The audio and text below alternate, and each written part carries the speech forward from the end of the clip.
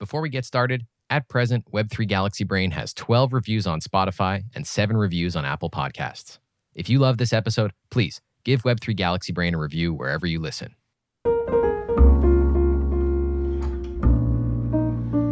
Welcome to Web3 Galaxy Brain. My name is Nicholas. Each week, I sit down with some of the brightest people building Web3 to talk about what they're working on right now. My guest today is Konrad Kopp, co-founder of Rhinestone. Rhinestone is an exciting project that's researching and developing smart account modules atop the ERC 4337 account abstraction standard. AA modules promise to allow smart contract account owners to safely add new functionality and permissions to their accounts without having to upgrade to new smart contracts. The module pattern described in the draft ERC 6900 Modular Smart Contract Accounts and Plugins aims to create an ecosystem of interoperable modules to augment the various 4337 implementations that choose to support it. On this episode, Konrad and I discuss the different approaches to account abstraction contract architecture, including SAFE and the ERC 2535 Diamond Standard. We dive into the details of ERC 6900 and discuss the compelling Rhinestone video demo, which shows how a user might activate and disable smart account modules like passkey validation, dollar cost averaging, and recurring payments. We also cover the grant that Rhinestone recently received from the Ethereum Foundation's 4337 team to develop a module registry, a public goods venue where security audit firms and others can attest to the safety of specific modules. Rhinestone is one of the most exciting projects working on AA right now, and it was a pleasure talking to Konrad about the smart account modules landscape. I hope you enjoy the show. As always, this show is provided as entertainment and does not constitute legal, financial, or tax advice or any form of endorsement or suggestion. Crypto has risks, and you alone are responsible for doing your research and making your own decisions. Hey, Konrad, welcome. Hey, how's it going? Good. It's great to get you on the show. Thanks for coming to talk about Rhinestone. Yeah, thank you so much for inviting me. It's a pleasure to be here. Absolutely. I'm super excited. Rhinestone is like one of the projects in the space working on modular smart contract wallets that everyone is excited about. Everyone I talk to is like, oh, great, Rhinestone. I'm excited to hear that. So this is going to be a great conversation. Rhinestone started as a hackathon project at ETH Denver, right? Yeah, that's right. Yeah, I went to ETH Denver, obviously at the start of this year. And built essentially the first modular smart contract wallet or smart account based on diamond proxies. So is it the same team that was working on that hackathon project that's working on it today? No, it's not. So I was actually previously, before going to Denver, I was working with my co-founder, who's still my co-founder, Kurt, and went to Denver with a couple of friends who I lived with. But everyone else on the team kind of had their own startup already. I was the most bullish on and kind of drove the idea forward. So I continued working on it. Yeah, that reminds me. Your name on Twitter is Abstractor. I like that. Exactly. It's kind of the Web3 vibe, like optimizers. When did you pick that up after starting the project? Yeah. It was during Denver, actually. It became a big meme within the team. That's great. You were going to say something else about the hackathon project? Oh, no, I was just going to say, obviously offered my friends to stay part of Rhinestone, but most of them had already raised funding for another project, so couldn't easily switch over. Got it. And where are you and Kurt based? Do you work together physically or remotely? Yeah, so I'm based in Oxford in the UK, and he's based in London. So it's like an hour train journey, and we try to work together once or twice a week in person. So that's quite nice that I can just kind of like travel over. Not too far. But apart from that, we're just remote. So for people who don't know Rhinestone, what is it? What is Rhinestone? Yeah, so Rhinestone, I would say that Rhinestone overall, kind of like what we are trying to do is to make the wallet, and by wallet here, I kind of mean the interface that a user interacts with. So to make the wallet a platform for innovation within Web3.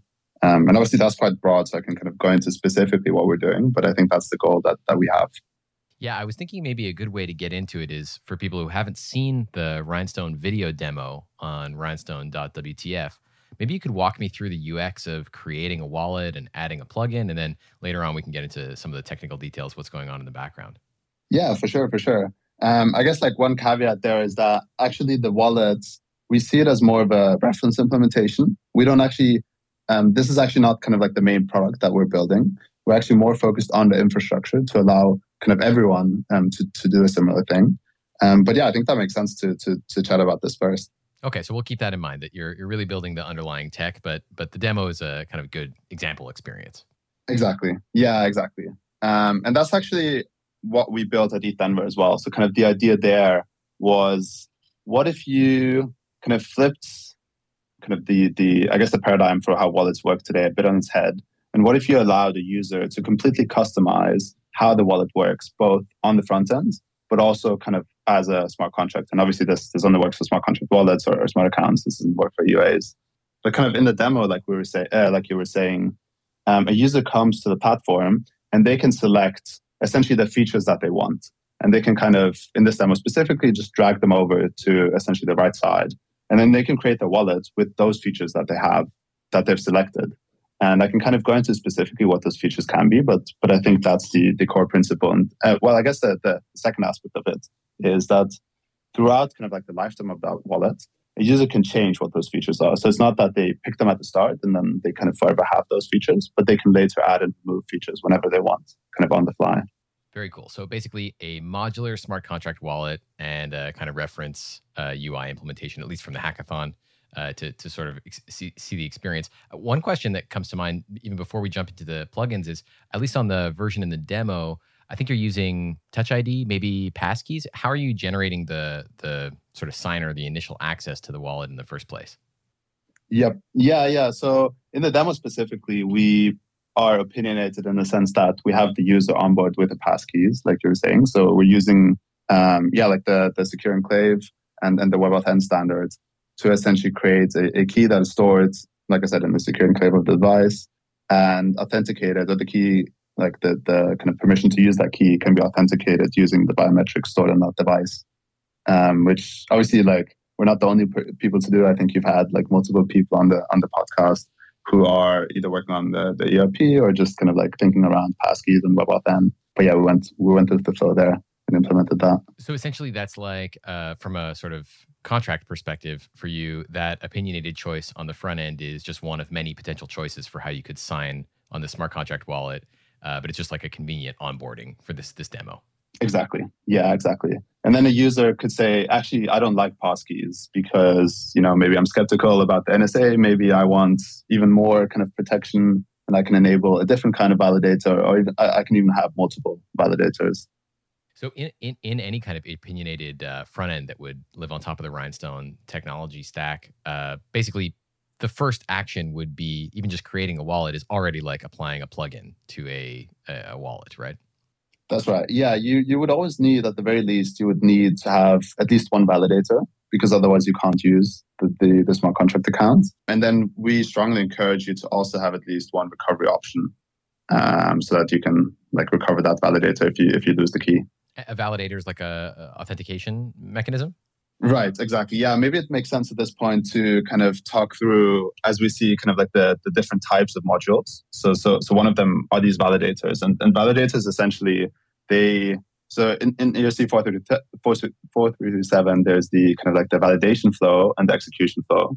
So during the validation flow, the entry point calls the account, and the account essentially does some computation and then returns to the entry point whether this is a valid user operation, which is like a 437 transaction. So validator modules are modules that are called during this flow.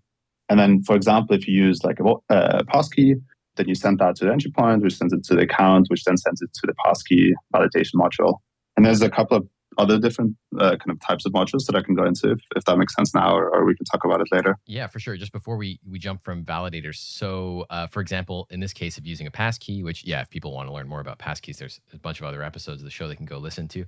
When they authenticate with a passkey, the validator plugin that's applied to the Rhinestone wallet is like an R1 verification module, basically? Exactly. Yeah, exactly. So you could kind of if you were a dev that wants to build a validator module for passkeys, you could either obviously build your own, or you could use kind of some of the existing logic or contracts that are out there that have been built by Economy or Ledger's FCL kind of implementation or whatnot.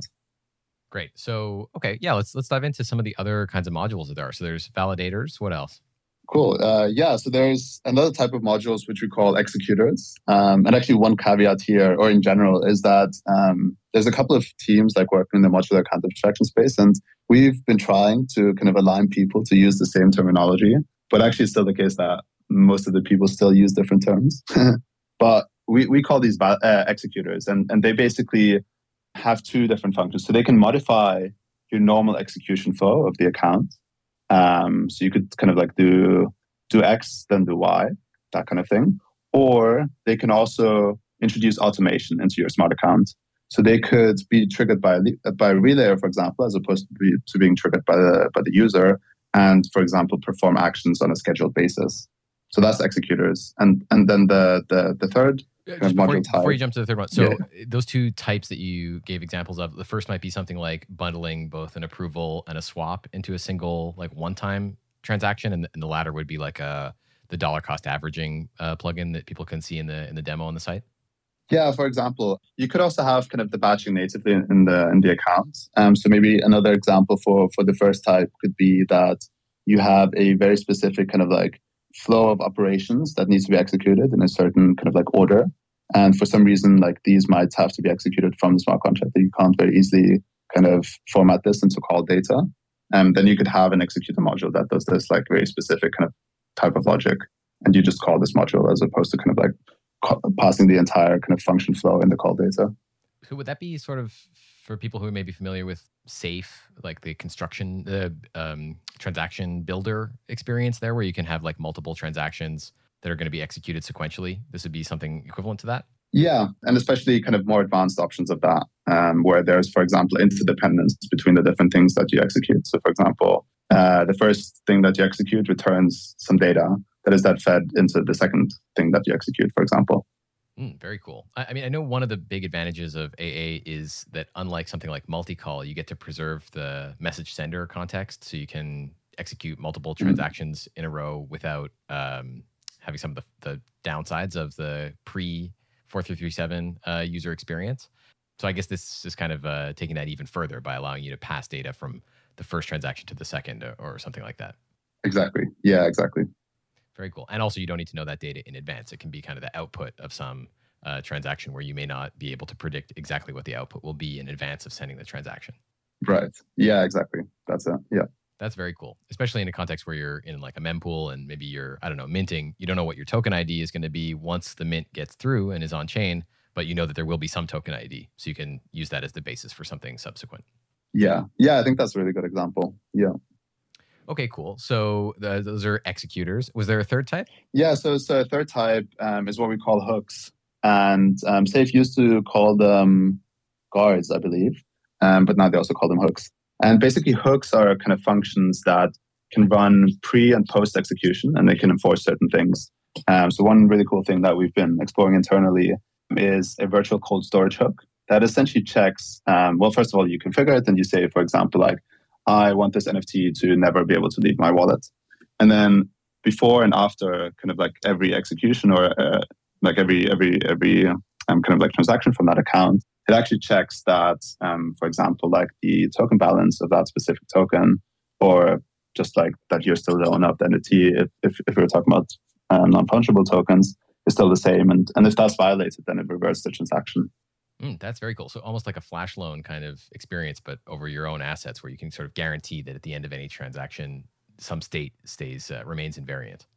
Exactly. Yeah, that's one example. And you can do kind of other really cool things as well. So for example, you might say, and I don't know, maybe this is not that realistic, but you can say, for example, every time I interact with Uniswap, I will also take a bit of kind of like whatever the output is of that Uniswap transaction and put it into a savings vault. Very cool. I feel like a lot of what shines through in your designs, although it's extremely technical, and we're going to get into some of the nitty gritty of that in a second, it feels like a lot of your motivation is these kind of very regular user experience benefits, like having a sort of easy to use savings account. Feels like a kind of late stage banking product that's really for regular people, but it's actually something that's like top of mind for you in terms of designing this stuff. Yeah. I mean, to be honest, I would probably say that we're very product driven, and like large parts of that are due to Kurt, who has a background in product. He'll probably say that I'm also more of a product-minded engineer than most. But yeah, I agree. We have a pretty big like product focus and kind of like a focus on actually tackling problems that exist currently for people that like use wallets and inside of Web3. What was the term you used for these cold storage hooks? You had a phrase. We just call it virtual cold storage. Virtual cold storage. Why do you call it that? Well, because it's not actually, so you have a ledger, right? Which is like a cold wallet. So you could call that kind of like cold storage. But Right. in this case, like your key might not be cold. It might actually be hot. So it might be an EUA or it might be a passkey. It's kind of like virtually cold.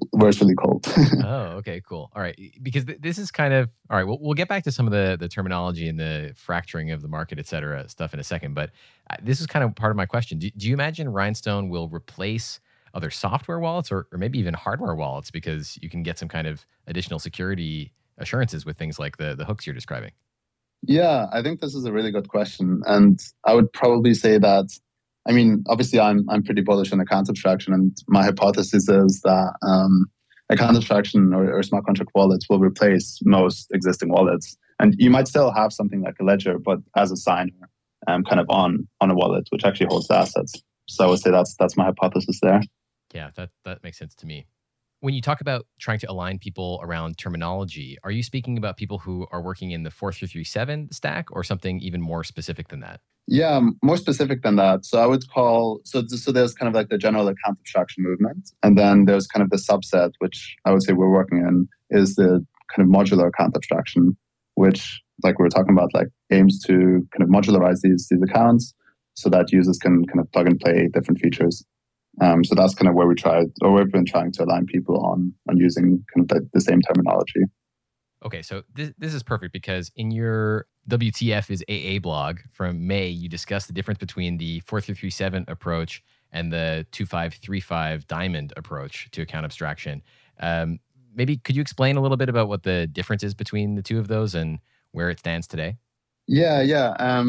So it isn't the difference between kind of the 437 approach and the diamond approach is more. So both of these, I would say, obviously you can have a account abstraction without 437, but in this context, like both of these build, like both of the different approaches I talk about build on 437. But essentially kind of what 437 is, it's essentially just, it standardizes how smart contract accounts are called using kind of like an alternative mempool, and you can get stuff like censorship resistance from that, as opposed to kind of guarantees that you couldn't get from just using a normal centralized relayer. But what I talk about specifically is kind of like 437 is very minimal in what it specifies for how a account should look.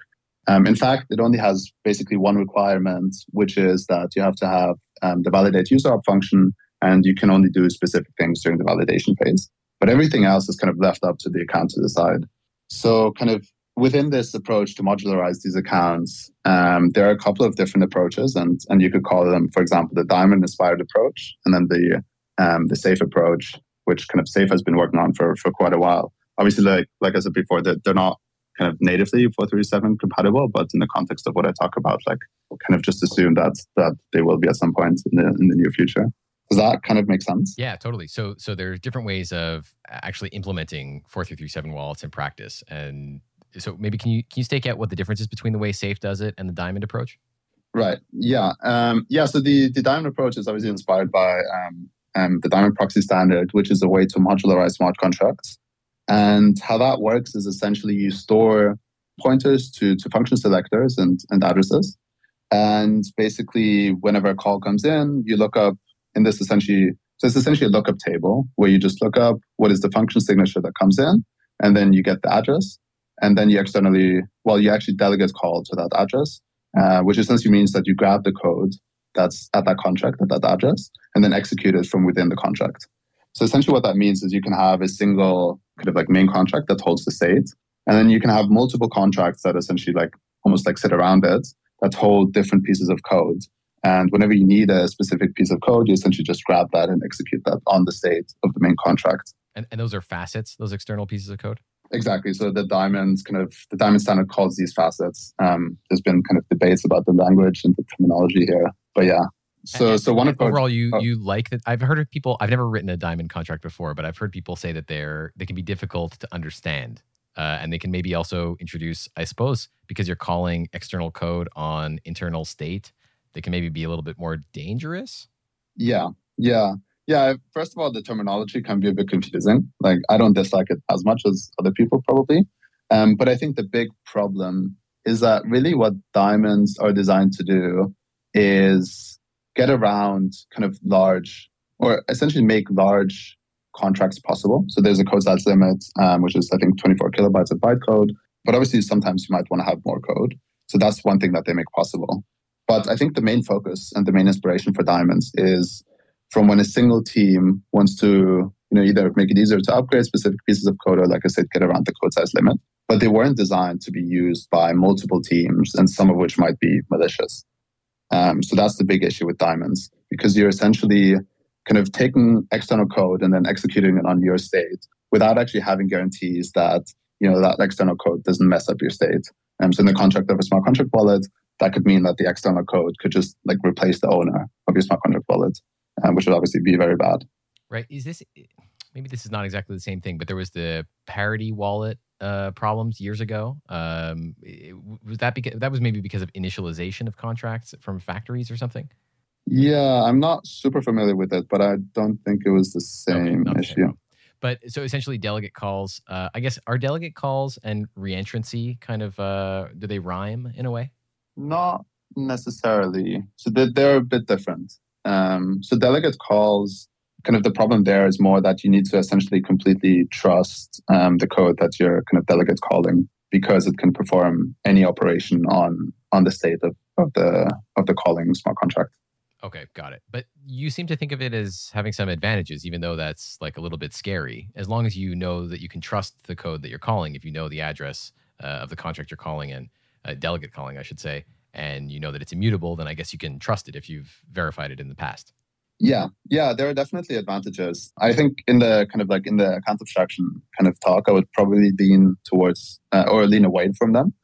But you can't deny that there are some advantages to using diamonds. So one example is obviously they are stateless, which means you can deploy them once and kind of you can write them very easily, as opposed to if you write a singleton that's stateful, you have to use mappings for different kind of people that might store data. I think that's one thing. And the other thing is ERC 437, like I said, I think earlier, has some specifications about what can and can't be done during the verification phase. And one of those things is that you can only access the storage of the account and very specific storage slots on external contracts. And what that means specifically is if you delegate call and get some piece of code to essentially execute on the storage of the account, then you're fine. Then there's no problems with the 437 specs. But if that contract is external and you write or want to read state from that contract that's not kind of in those specific slots that 437 allows, then you're actually not allowed to do that. So that presents some problems for building validators. And the enforcement of those rules about which slots you're able to access are something that's a part of the 4337 spec and that's expected to be implemented in a true 4337 compliant implementation contract? Yeah, and that's more specifically, it's also verified or it's implemented in the bundlers. They perform those checks. Oh. So if you use a bundler that's compliant, that will reject a user op that doesn't comply. And also once the alt mempool is up and running, all the bundlers I think are expected to comply to the specs. So you wouldn't be able to use the alt mempool. And that's something that they can do by simulating the transaction. Exactly. Yeah. And the reason, we can go into this more in depth, but I think there's better people to talk about this is essentially DOS protection for the mempool. Okay, very interesting. And you mentioned sort of in passing that the mempool is not available yet, the alt mempool for these things. How I guess, what's the difference between the state of the art today for this stuff and where we're headed with alt mempool for 4337? Yeah. So I'm not the most up to date because kind of all the bundler devs are actually building the mempool, and I'm not currently building a bundler. But essentially how it works today is you select the bundler that's either you host yourself or someone else hosts for you, and you send your user operation your user operation directly to that bundler, and then that bundler directly kind of sends it on chain. Whereas later on, you would directly or indirectly send it into the mempool, and then bundlers kind of would pick the user ops out of the mempool and include them on chain, similar to how you have the normal kind of transaction mempool on Ethereum. And there's a whole 1559 style priority fee situation for, I don't know the details of it, but it operates like a full mempool, essentially. Exactly. Yeah, I think so. Very interesting. Okay, I'm going to have to get some bundler people on. Is there, what teams are working on that are interesting? Yeah, there's Pimlico. So Christoph is one of the authors of 437 actually, and he's building bundlers and paymasters. There's Stack Up, there's kind of EtherSpot, and Biconomy have their own bundlers as well. Alchemy, obviously, well, you already spoke to Noam, right? But they have their bundler. So yeah, there's quite a lot of people. A lot of people. Okay, lot of good. We're not going to run out of guests for the show. That's a good thing. Yeah, that's true. So yeah, speaking of that Alchemy, the recent Alchemy interview with Will and Noam, they are working on an AA plugin architecture. Do you think it's compatible with the architecture that you're coming up with, or are they working on a completely different approach? Yeah. So the architecture is kind of under the umbrella, or is essentially ERC 6900. And so kind of one thing I haven't gone into actually yet is we started off building an account. We built that at Denver and then continued building that for a month more. But then actually, well, two things started to happen. So first of all, more and more people kind of started to jump in and started to build modular accounts like ZeroDev, who built the kernel, and Economy, and also Alchemy, like releasing ERC 6900. And that was the first realization that like kind of more and more people are going to build accounts, and accounts might become commoditized, modular accounts specifically. And the second realization is actually there's other infrastructure that is required in this kind of modular ecosystem that doesn't yet exist. Most importantly, kind of infrastructure around the security, which I can go into in a second. So I actually stopped working on a modular account and started working on almost a translation layer between accounts. And that translation layer essentially aims to give security guarantees to users. And also one of our main goals is to allow developers to easily build modules that work on any account. So whether that is a 6900 compliant account, a safe, anything else, basically. Okay. So just to make sure we don't lose a thread here. So we were talking about the diamond versus safe approach. I guess that's a separate conversation from the 6900 conversation. Yeah. So 6900 started off on the diamond side. It wasn't like hardcore diamond, but very much inspired. I'm not sure if they removed it from the ERC, but at the very first draft at least they were talking about how it was quite inspired by diamonds. But it's kind of moved further away from that, especially from delegate call, for the reasons we talked about earlier. Okay, and before we get into the details of 6900, maybe can you explain what the safe approach is that's different from diamond approach? Sure. So safe, so they've, for a long time, kind of in the safe, you've been able to execute transactions on the safe from a module. And basically how that flow works is you somehow trigger a module, which is obviously an external contract, and then that external contract calls into the safe, and then that safe executes something. Whereas like kind of going back to the diamond approach, the flow is actually kind of reversed, where first the account is called, and that then gets code, either the delegate call or it could be an external call, and executes that. Whereas like here, the approach is more of a callback into the account. So that's a big difference here. And what are the advantages or drawbacks of the two options? So the advantages are definitely it's more battle tested and arguably, and I think most people would agree, it's more secure. The disadvantages, it obviously costs more gas, especially say you had a 437 module on safe. This might get, I was explaining this flow to someone the other day and they got really confused after like 2 seconds. But the flow would be the entry point calls the 437 module, which calls the safe, which then kind of calls some sort of manager contract, which then calls the executor module, which then calls the safe. Then the safe executes something. Oh my gosh. So when you say it's like much more expensive, despite its maybe greater battle testedness, it's because of all of these calls to external contracts. Exactly. Yeah. And what's the difference in the cost of a delegate call versus external regular call? I actually think that there isn't a difference in the minimum gas cost. I think, I don't think there's a difference. But like you said, like the main difference here is that the number of calls. Okay. So on the kind of like diamond account, you would just have one to the account and then one delegate call. Whereas like here, you'd have like multiple. Is there maybe something also about like slots being hot because they're on like in the context of the calling contract in a delegate call, or maybe not if you haven't touched the state of those storage slots yet? Yeah, that's a good point, actually. Yeah, you could get some savings because you might be accessing multiple slots, or the same slot multiple times. That is true. You do get some savings for for any call if the address is hot as well. Right. So some savings, but am I crazy, or it seems a little scary to be doing delegate calls out of my wallet? But it sounds like that's where we're headed. Well, I actually don't think so.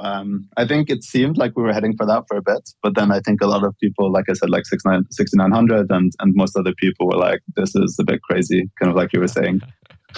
All right, all right. And I'm sure, I mean, think how many, can't be that many people who are already worried about this. It's a pretty Yeah. niche subject, but an interesting one nonetheless. Okay, so ERC 6900, modular smart contract accounts and plugins. So you're saying it's not going, yeah, where are we headed with this diamond versus safe pattern? And how does this relate to 6900? Yeah, I think like I would probably say we're very sensibly kind of headed into kind of like a compromise between the two and kind of meeting in the middle, and trying to get the best out of both of them. Obviously, I can if you want, I can dive kind of like deeper into it. But I think that's like the high level takeout. Yeah, that's great. So, okay, let's talk about 6900. You touched on it a little bit, but maybe can you explain like what is it trying to achieve? Because it's sort of, is it a direct successor or sequel in a way to 4337, or are there other EIPs that in between that it's relying on? Yeah, it builds directly on 4337, and like I said, like 4337 has like very minimal kind of things to say about how smart contract wallets actually work, and 6900 actually is specifically focused on that, how well in this case modular smart contract wallets like work, and the main kind of like rationale or the main goal I guess of 6900 is to make sure that modules are compatible on different kind of implementations. And obviously also that like these implementations are kind of the most secure that they can be. And kind of this deals to like make the life of module developers easier, so because they can build a module once and then kind of deploy it to any account. And it also means that users are less likely to get locked in, because you might then create a 6900 account on whatever interface, right? Like say like Alchemy has an interface, but then you're actually like, oh wow, like this other company, call them like company B, has a really cool interface. I actually want to use my same account with my same transaction history and assets, but actually like this is not my preferred interface. And this is obviously like very easy to do if you have an EOA. You just like export the private key from MetaMask and go into Rainbow or whatever. But you can't do that with smart contract wallets today. Right. So this is one of the things that you mentioned in, or maybe it's Kurt, but in any case, in some of the blog posts from Rhinestone, you talk about this fear, like concern about vendor lock-in, essentially, and having plugins that are specific to particular. You call them interfaces, but I would have used the word implementation. Maybe you can correct me. How do you'd say Alchemy's interface for 4337 is really the deciding factor here? If it has a different interface, then the plugins won't work with it, I suppose. Yeah, actually, this was probably a bit confusing on my end. I actually didn't mean to use interface in the sense of like a Solidity interface. Oh, okay. But like a kind of a front end. Oh, I see. Okay. So, but basically, the goal we're aiming for is that all AA wallets that comply with 4337 be able to have the same modules, compatible with them, and 6900 is the way to get there. Yes, exactly. And 6900, I mean, I keep hearing the name. It's still a draft, but my sense is that there's like pretty broad support for something like this happening. Yeah, I think a lot of people are excited about it. I think, and we've told the team quite a few times, like it's hard to actually kind of see how far it's gotten without a reference implementation, without actual code you can look at. And I think they're working pretty hard and have been pushed by basically everyone in the space to kind of get this reference implementation out there, so that we can actually finally look at some code and look how the account actually looks, as opposed to just reading the text and the specifications. And I think they're meant to release that pretty soon. So I'm pretty excited about that. And I think after that, we can actually have a lot more focused kind of talks as a community around like the specific code of how these accounts will look. That's exciting. So for the like commodity 4337 contracts, do you think there will be a shelling point that everyone will end up just using more or less the same contract, or are we going to have lots of different contracts? Like what are the different affordances that you would even be worth having different contracts for? Yeah, I think that's a really good question. I think I could argue for both sides. So one of the sides is basically we might end up converging to the same very minimal kind of but extensible account that everyone uses, and then really what your account is just a module. So essentially, what you as the owner kind of makes it to be. But there could also be, which is more similar to what exists today, there could be different account implementations, like economies or saves or the kernel by zero dev. And they all have kind of like different trade-offs. So some might be more gas expensive, but arguably more secure. So I guess that's kind of like a spectrum of trade-off, like gas versus security, I would say. And there's probably a couple of others. But yeah. But essentially not mostly just these kind of under the hood optimizations, not really functional differences between the different account implementations. Yeah. I would think so going as to the well. Modules. Exactly. I would think so as well. Yeah.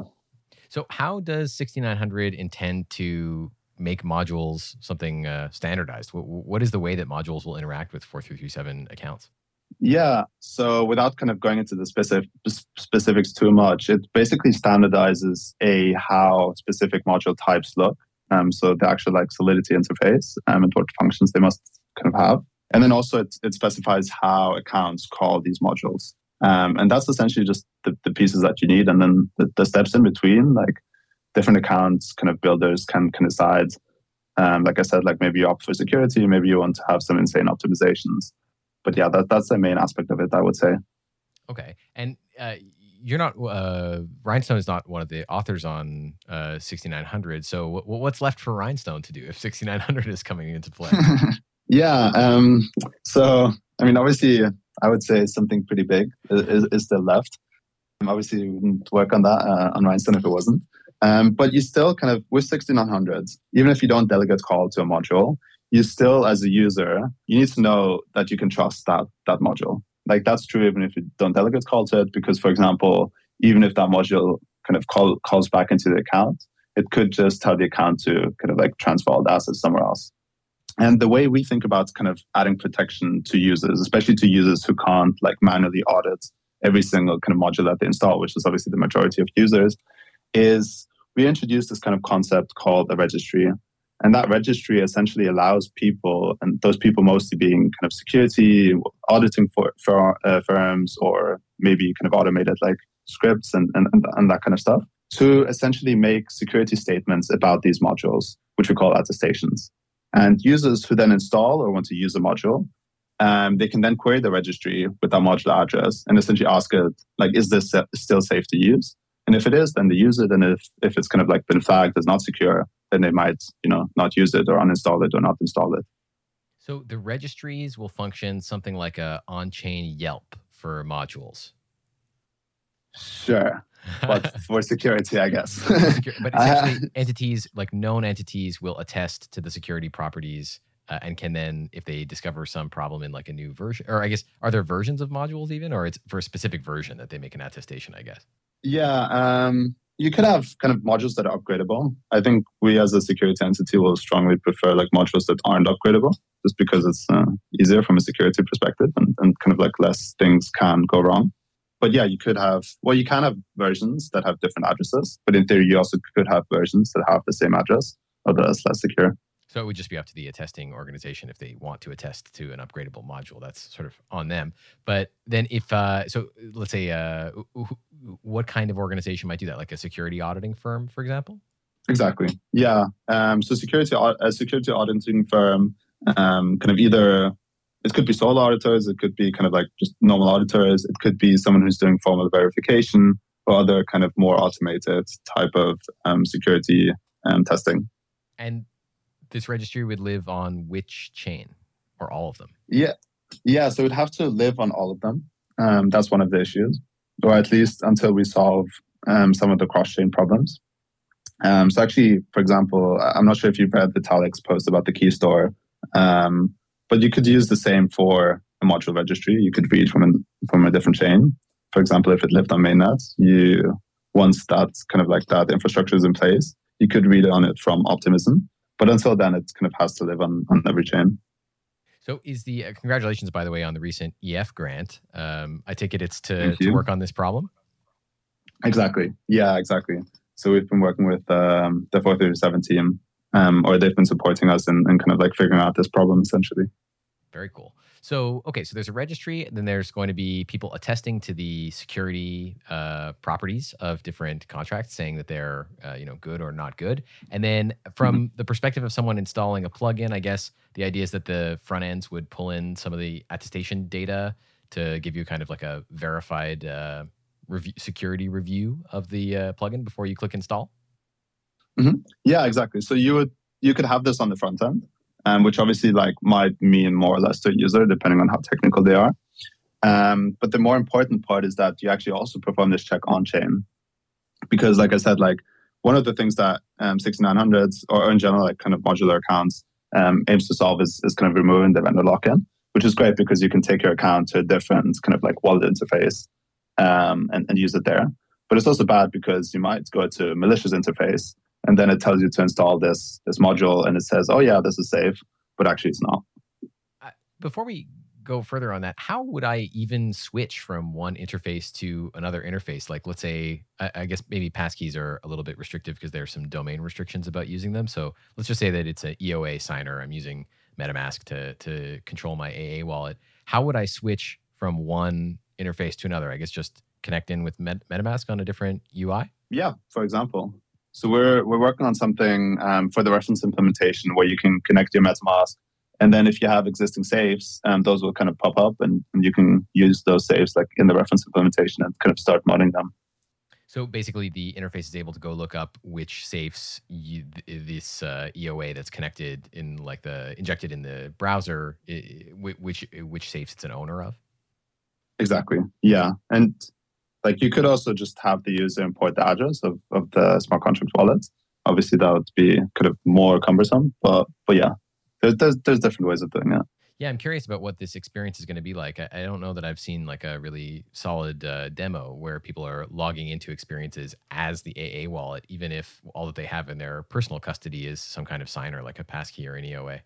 Yeah. I mean, I think like I don't have anything to show right now, but I think it'll be basically like you described it. Okay, so discover for the specific case. Yeah, exactly. So you'll basically sign in with the signer key or whatever authentication mechanism that is, and then the interface will handle all the nasty business of figuring out what contracts you own, what accounts you own. Exactly. Yeah. Very cool. Okay, so we were talking a little bit about permissions and the registry stuff. So you're saying that also you could have maybe like a plugin or module. You tell me which terminology, but where my account would essentially reject adding additional plugins if they aren't on the list of authorized ones from some trusted security firm or something like that. Yeah, exactly. Yeah, on the terminology, we've kind of tried to push people to use modules, like generally, because some people call executors plugins, and some people call executors plugins, and then everything else also plugins. But yeah, exactly. So one of the things we've been working on is what we call adapters. And it's those kind of adapters. And those adapters, they might be modules, but they could also be kind of native functionality in the account.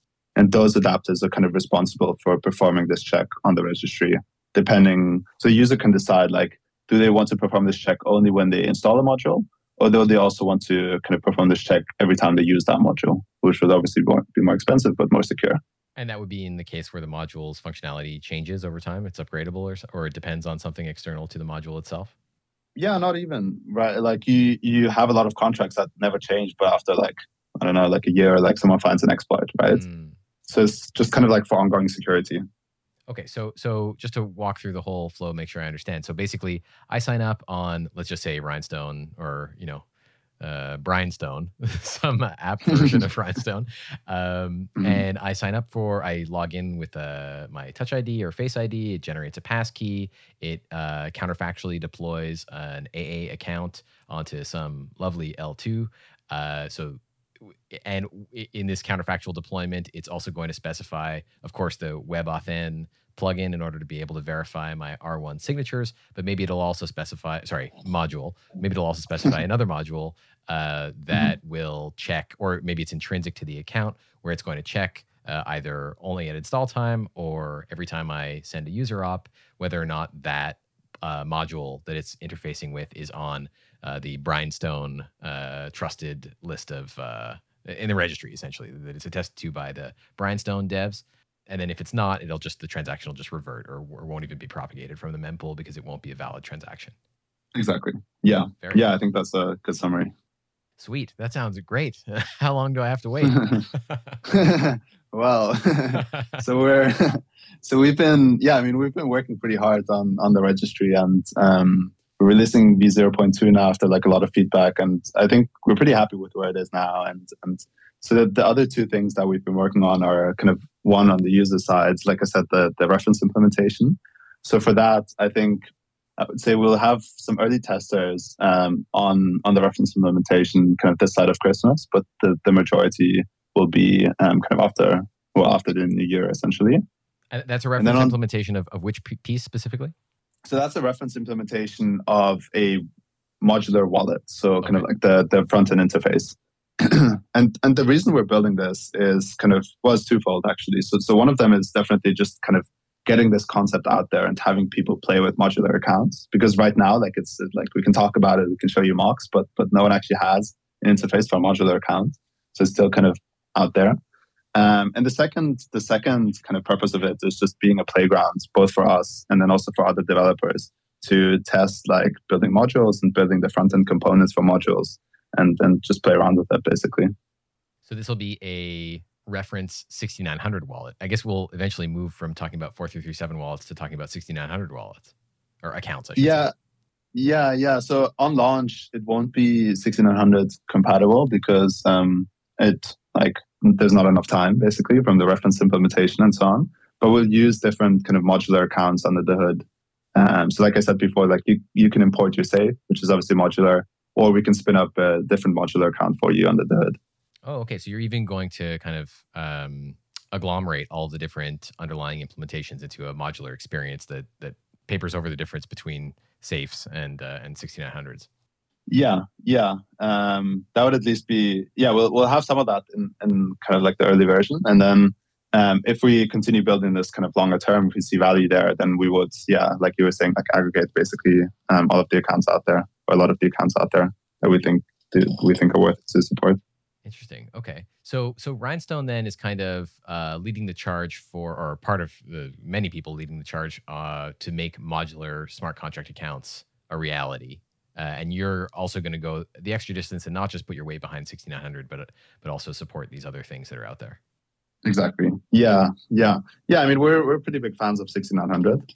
I think one kind of critique, not of 6900 specifically, but generally of kind of the approach of write the standard first and then build implementations, is you just get less experimentation, right? Like if 10 people or 10 different teams decided to build a modular account first, and then we kind of get in a room a year later and say, okay, cool, like here's the learnings, like what should the standard be like?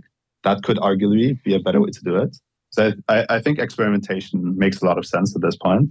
But my hope at least is for 1600 to take learnings for different places anyways, and kind of converge on a standard that makes the most sense.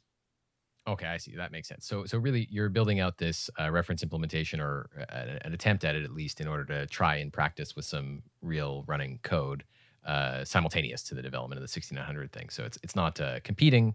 It's sort of a simultaneous effort. Yeah. Okay. So you mentioned two things there. The first was we talked about the 6900 stuff. We talked about the reference implementation. Was there a third thing that you're working on that you wanted to mention? Right. Yeah. So the other kind of like, I guess, side of the marketplace, you could call it, is obviously developers who are building modules. So we've been pretty focused on, building modules ourselves, and then kind of taking the learnings from that and helping build tools that allows other developers to build modules and ship modules as well. So one thing we released a few weeks ago now, I think, or maybe a couple of months ago now, actually, is called the Module Kit, which is basically an abstraction library that lets you really easily kind of build a module and then test it on launch. It was just the safe. So it kind of had like a library, or has like a library that abstracts the entire testing away from you. So you just build the module. And then there's kind of, for example, like a helper function, which is called exec4337, and you just call that and it executes a 437 transaction for you that goes from the entry point to the account and does everything kind of under the hood. And we're working right now to support other accounts as well. So that's kind of the other area that we're pretty heavily focused on. So module devs can just focus on building their module and not dealing with all the other plumbing. Exactly. Very cool. Before I forget, I wanted to ask about the registry. Is the idea that there's a single registry on every chain, or that there can be even multiple registries? Yeah, that's a really good question. So one of the things that we've thought quite a lot about, and we're pretty convinced that it might be the best approach is to have a singleton registry. So yeah, a single registry on every chain. And the main reason for that is basically that you have kind of maximum module liquidity, I guess you could call it, which basically means that you can always go to the same place and all the modules will be there, which also makes it harder to lock in people into a specific registry and into kind of only being able to use the modules on that registry. So the way we've designed the registry we've been working on is essentially it's kind of permissionless. Anyone can deploy a module. Anyone can attest as well. It's ownerless. We can't like upgrade it after it's deployed, and it's obviously free to use. But that being said, there might still be reasons why you would want to have your own registry. Off the top of my head, I'm not sure if kind of any of those reasons are super valid at this point. But I think that could still be the case. So basically, one advantage of it being a singleton is that you get the same address most likely across all chains, right? Barring exactly. any strangeness to a specific chain. So that'll be kind of easy. I mean, just simplify implementation for everybody and avoid bugs and make a single place, as you say, avoid lock-in and things like that. That's interesting. I was talking to somebody at Safe who was telling me a little bit about their approach to registries at ETH Global NYC. And I think their approach there maybe are more focused on having multiple registries rather than a single place. I'm not sure. But it sounds like there is a variety of designs competing in the space right now. Yeah, for sure. Yeah, I think with Safe, it's still kind of up in the air. Like for the Safe protocol right now, like it does look like they want to support multiple registries, but I also haven't seen a reference implementation of a registry yet. So it kind of might still change. I guess the biggest downside of using a singleton is obviously it's this kind of like a central point of failure, which, you know, obviously is a major downside, but it's kind of like the same downside, for example, that the 437 entry point has. It's kind of also a singleton that pretty much everyone uses, which could also be a central point of failure. But like if kind of, especially the community or just like kind of auditors and pool their resources and everyone kind of gets behind and helps secure this single point, then it can lead to a lot of upsides. But yeah, I think you're right. Like we will still see kind of how it plays out. I think it's the users, like the end users, who would win the most if it was a singleton. But yeah, things might not be as kind of like easy as they are in kind of like in theory. Yeah, there's definitely a lot of complexity in this emerging AA field, and I can already sense people not being excited about how much additional complexity and dependencies there are, even on standards, not on companies or centralized parties necessarily, but just it's a lot more complicated than an EOA. Definitely, yeah, that's true for sure. It'll be interesting to see if, you know, it seems like the UX for this stuff will enable things like passkeys, for example, which could potentially way outstrip the number of EOAs in a relatively short period of time. If any killer applications come along that happen to build in AA wallets, seems like we could really have an explosive growth in accounts that could make the preponderance of EOAs today seem a little bit less insurmountable. But it definitely does feel like there's a lot of new stuff to understand and maybe some dangers in adopting so many things at the same time. Yeah, for sure. I mean, I guess like our jobs as people building in the space is to, especially for the mainstream end user, like to simplify it as much as possible. Not just the UX, but kind of how the entire thing like is presented and how we talk about it and so on. But I fully agree. I think like definitely passkeys and a lot of really cool other interesting stuff. Like for example, being able to do kind of automated trades like DCA or kind of like limit orders or whatever, like stuff that right now in crypto you can only do really in centralized exchanges unless you want to give up custody of either your key or your assets. I think there's a lot of other really cool stuff that's enabled by modular accounts that will draw in a lot of people. I guess you can even do things maybe like intents where you don't have a lingering approval, but it's just built into the intent itself and sort of extinguishes itself at the end of the transaction. Yeah, definitely. You can also, for example, you could have a module that is triggered kind of at whatever frequency you want that like revokes all of your allowances for your ERC20 tokens. Or you could even kind of have a service that you trust, or you could kind of build in some kind of like way to verify that trust on chain, but some service that can monitor hacks and say if DEX 1 is hacked, it will kind of try to front run the attack or at the very least kind of get out your liquidity as quickly as possible or remove your allowances kind of as quickly as possible. That's cool. That reminds me, I think it's Harpy that works something like that, where if they detect a malicious transaction in the mempool emanating from your account, they can, like I guess from a vault, I think they have a separate signer that can try to front run the malicious transaction and remove the approval or I think actually it only has permission to move the assets into a vault that only you control. So I guess you could achieve something like that even in a simpler design with a module. Exactly. Yeah, exactly. Yeah, there's a couple of kind of different projects. I actually previously worked on something during a hackathon where we tried to front run hacks and then basically pause using kind of like the pausable what is it, like OpenZeppelin has a pausable kind of like library and essentially tries to prevent like draining contracts or draining dexes or whatever. But yeah, I think that concept is really cool especially when you kind of can start moving that functionality right into your wallets.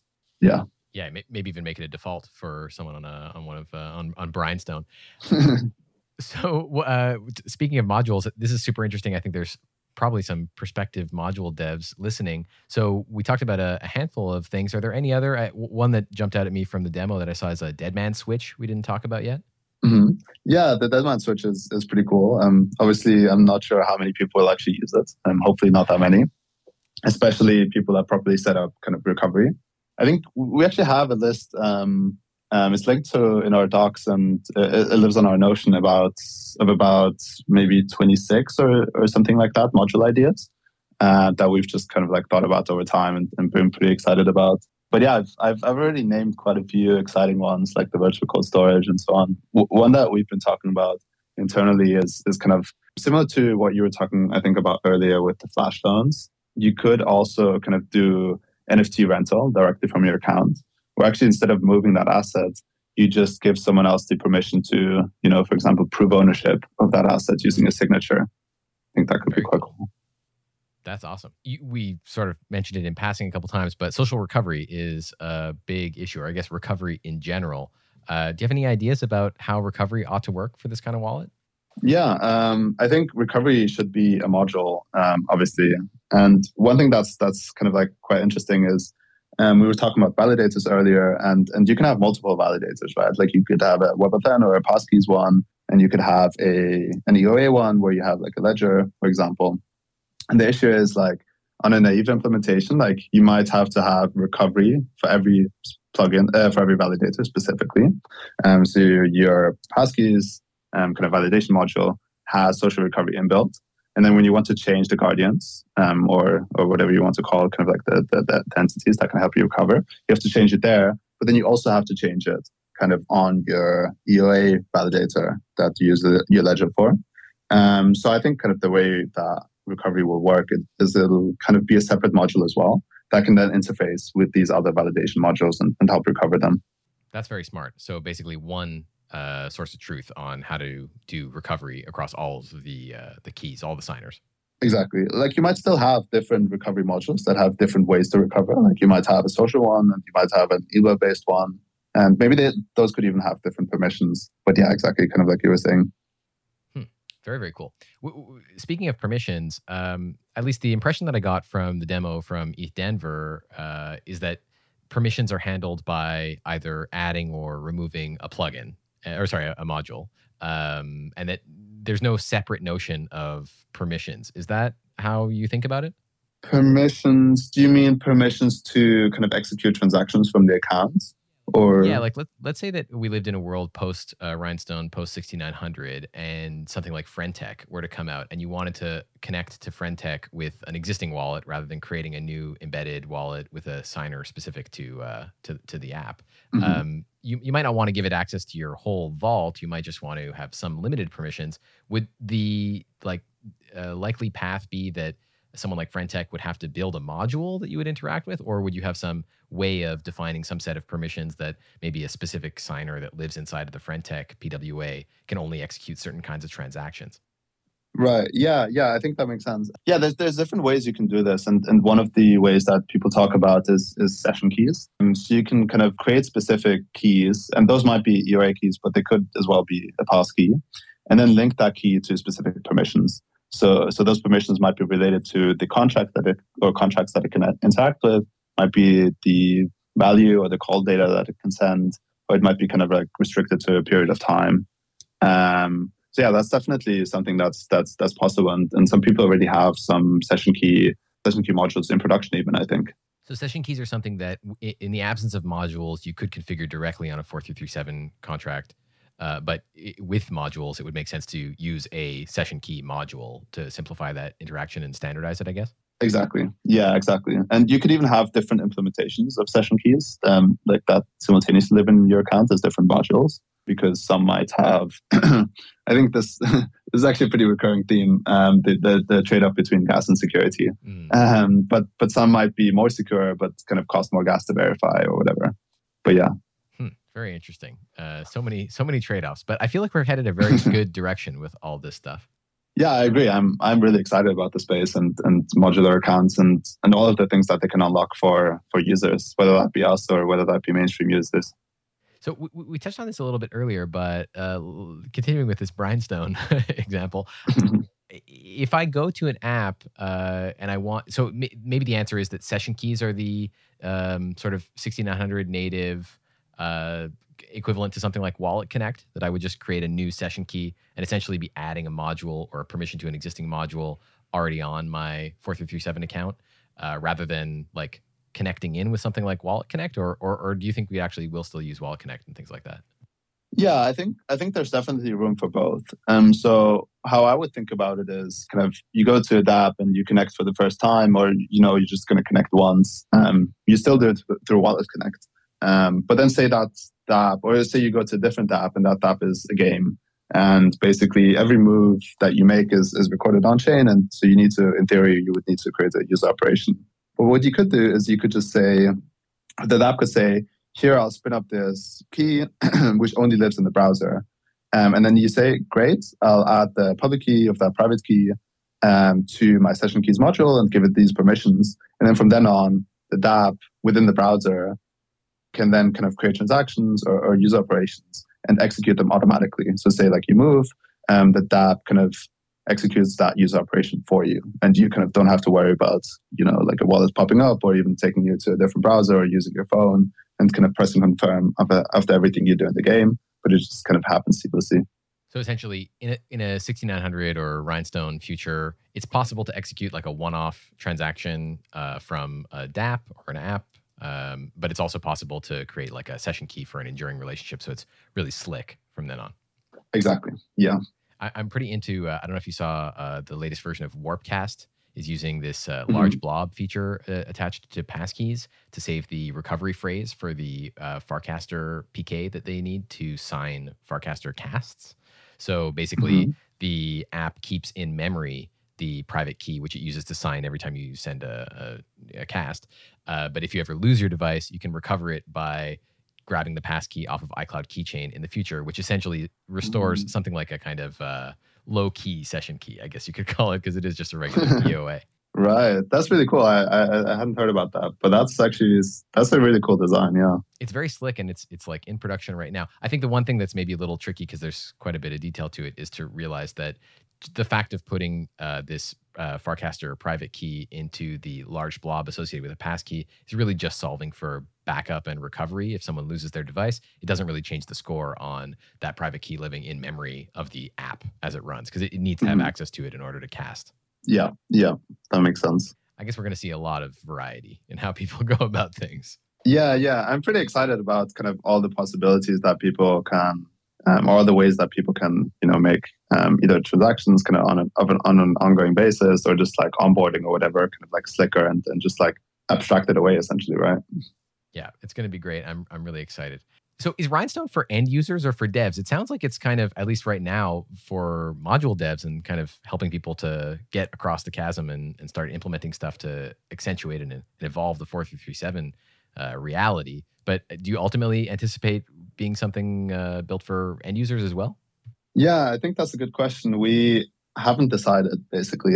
So the main thing we're working on is obviously this infrastructure. And we're mostly building for devs, but also kind of, like I said, like the reference implementation is kind of user-facing. I personally, kind of like long-term, I think the way is that Rhinestone, or kind of this like modular ecosystem with Rhinestone and the registry and kind of like the protocol built on top of this as part of it, And that kind of is then bundled and put into different kind of wallets. The wallet here being the front end UIs, whether that's a Chrome extension, mobile app, or whatever. And that can then power both wallets kind of in the traditional sense and also embedded wallets. That's kind of how I see the end vision. So it would not be directly user facing, but users would use it. Mm-hmm, mm-hmm. By the way, we've been throwing around like wallet, account, and all this. Should we really stop saying wallet and just say account? Because or what's the correct terminology, you think? Yeah, I mean, so what we use is basically we call the on-chain kind of the smart contract wallet, we call that a smart account. Mm. And then we call the kind of the front-end interface, so the thing you actually interact with, we call that the wallet. So the thing that holds the signer, basically. Exactly, yeah. It's tricky because I've always felt wallet is a very, very bad metaphor for what this is. I understand in some sense it's like the thing that it holds the keys to your assets, but it doesn't. I don't know that for regular people, wallet means wallet or something. It's more like account in terms of experience, especially with things like sign in with Ethereum. That's true. Yeah. Maybe we'll move to account, kind of like for everything. I think. Yeah. I also quite like account. I do think it kind of gets complicated if you just say account and then you don't know, this is like the front end now, is this the back end, like or like the smart contract. But yeah, I quite like account as well as a general term. Yeah, I mean, you have a Facebook account, you have a Gmail account, and you have a crypto account. I don't know. That's true. Yeah, that's true. So I only have a couple questions left, and I'll ask you in a second, but if there's anything we missed. But one ERC that we haven't talked about is 6492, the signature validation for pre-deploy contracts. Is that something you think about at all? I think that's a pretty cool ERC. Yeah, it's really cool. I actually don't spend that much time thinking about it because it's mostly for it's mostly for dApps, right? So dApps will need to integrate this, just like they need to integrate 1271. It is essentially an extension of 1271 for kind of counterfactual address generation. So yeah, I think it's really cool.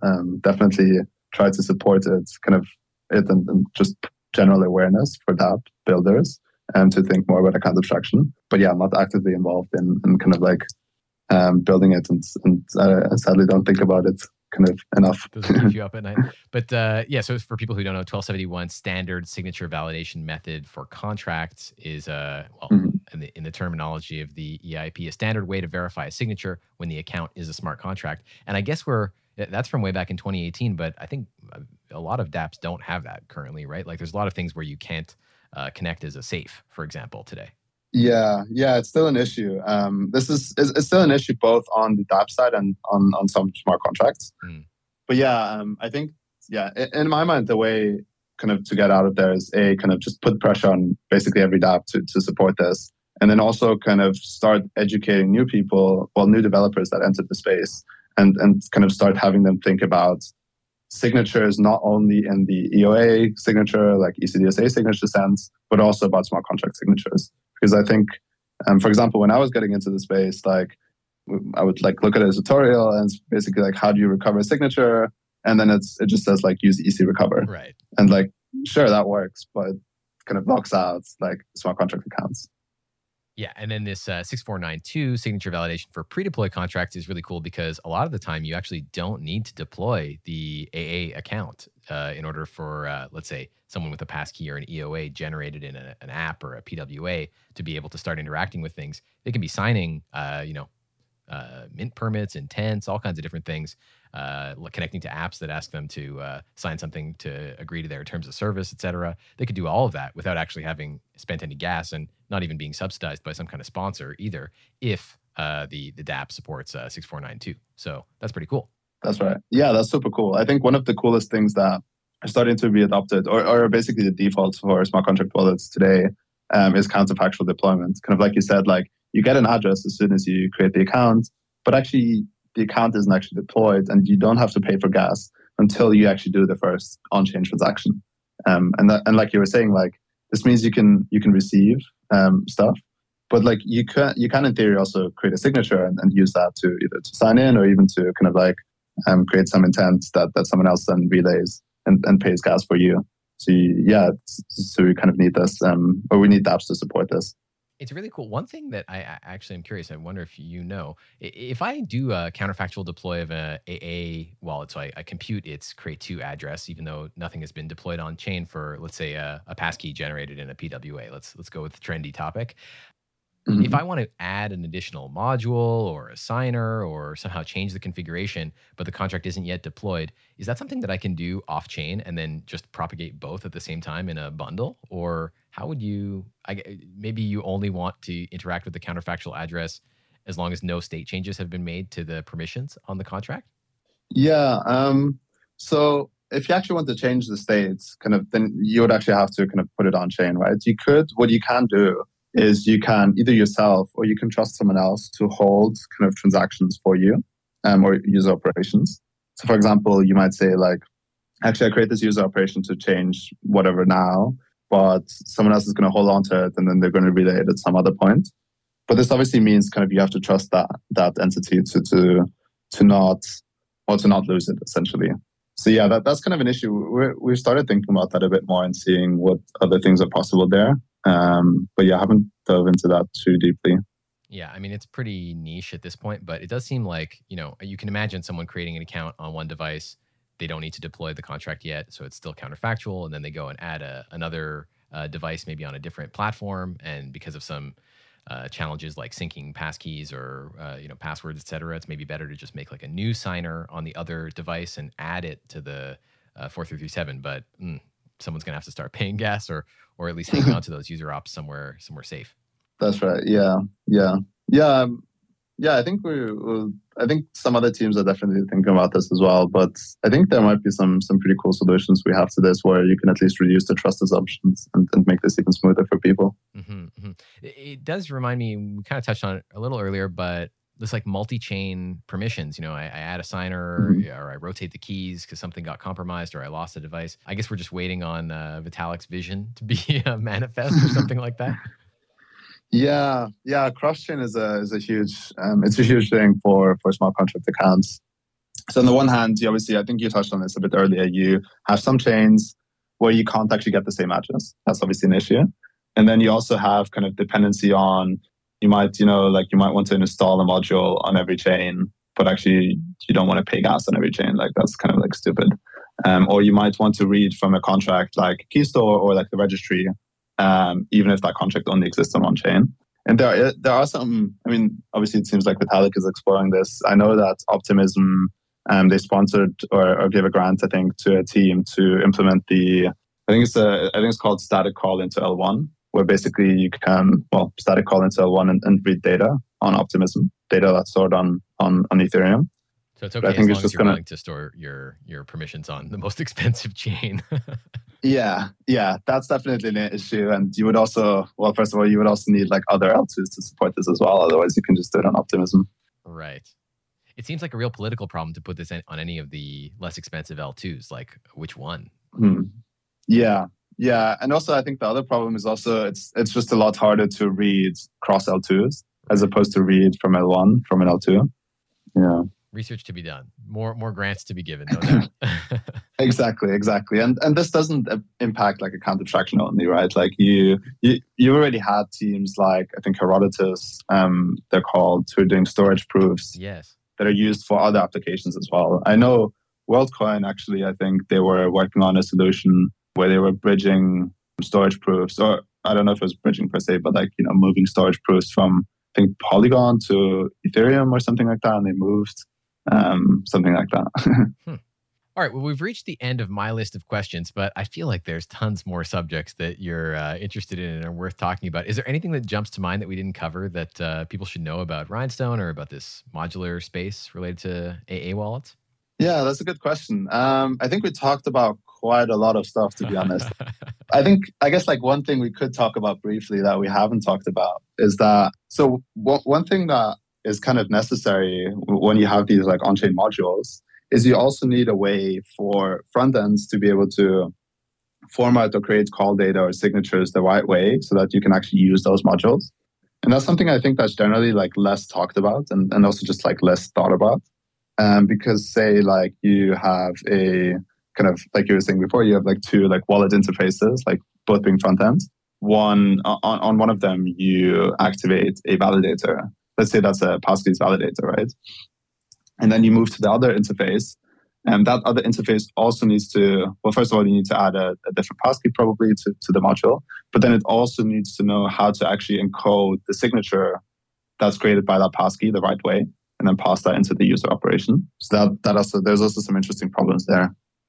So this is the, can you just repeat exactly what the constructing which part is the problem? Where's the need for standardization exactly, or at least for communication between these modules?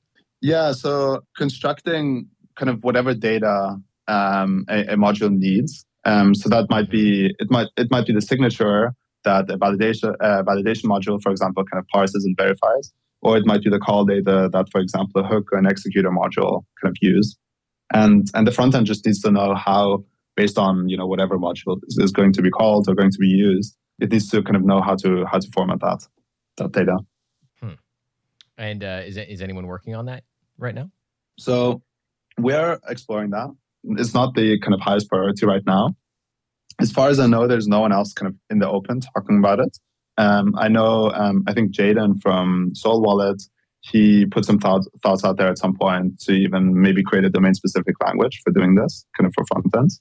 But I'm not sure to what extent kind of Soul Wallet is exploring this. But it's something that we think about, like I said, like to some extent. And one of the kind of just solutions we see is you kind of have this library essentially, right, of like on-chain modules. It's kind of not a library in the strict sense, but there's just like different on-chain modules that exist. And then you also have corresponding to those on-chain modules, you kind of have a library or whatever of kind of front-end modules. And then kind of an interface could say, oh, like this is now going to use validation module A. Let me just kind of fetch the either just the functionality or even kind of like a widget or an interface that can be embedded in the front end to actually format the data the right way to be sent to validation module A. Do you think that's something that might live on chain, like in parallel to the registry related to security? Yeah, well, it's off chain. It's mostly off chain for front ends to do. It could live on something like IPFS or Arweave, where like I guess more and more people are starting to host front ends there to have like more, I guess, like more secure data availability, secure in the sense of less trust assumptions. But yeah. So you might imagine a module might be registered on chain and have a pointer to the content address on IPFS or something where a front end could go fetch the format of call data it needs to pass. Yeah, for example. Yeah, I think that could be a feasible architecture. Very interesting. All right, Konrad, this has been amazing. Thank you so much for coming in and telling us all about Rhinestone. This is really exciting. If people want to find out more, if they want to start building modules, where should they go? Where should they find you? Yeah, so on Twitter, we're Rhinestone WTF. Our website is currently very underdeveloped. It was built during ETH Denver, actually, in a few hours by myself. And we haven't had the time to update it, although we will soon. But I think for developers, the best place would be to go to our docs, which are docs.rhinestone.wtf, and kind of find out all about the registry, the module kit, and kind of how to get started in the modular ecosystem. Yeah, very exciting. And make sure to interact on Twitter, because I think your Twitter account is like shadow banned or something. I can never get you to come up in the search results. Yeah, it might be the name. Maybe Elon doesn't like the WTF. WTF somehow. Elon doesn't like it. Yeah. Yeah, it's okay. Oh well. We're an under followed account. What is it? Shadowy supercoders. So I'm sure the right people will find you. All right, Konrad, thanks so much for coming and sharing all this information. This is great. Yeah, thank you so much for having me. It's great to be on the podcast. I think I already told you, but I'm a big fan. I've been listening to most of the episodes, I would say, actually. Oh, wow. Thanks so much. That's great to hear.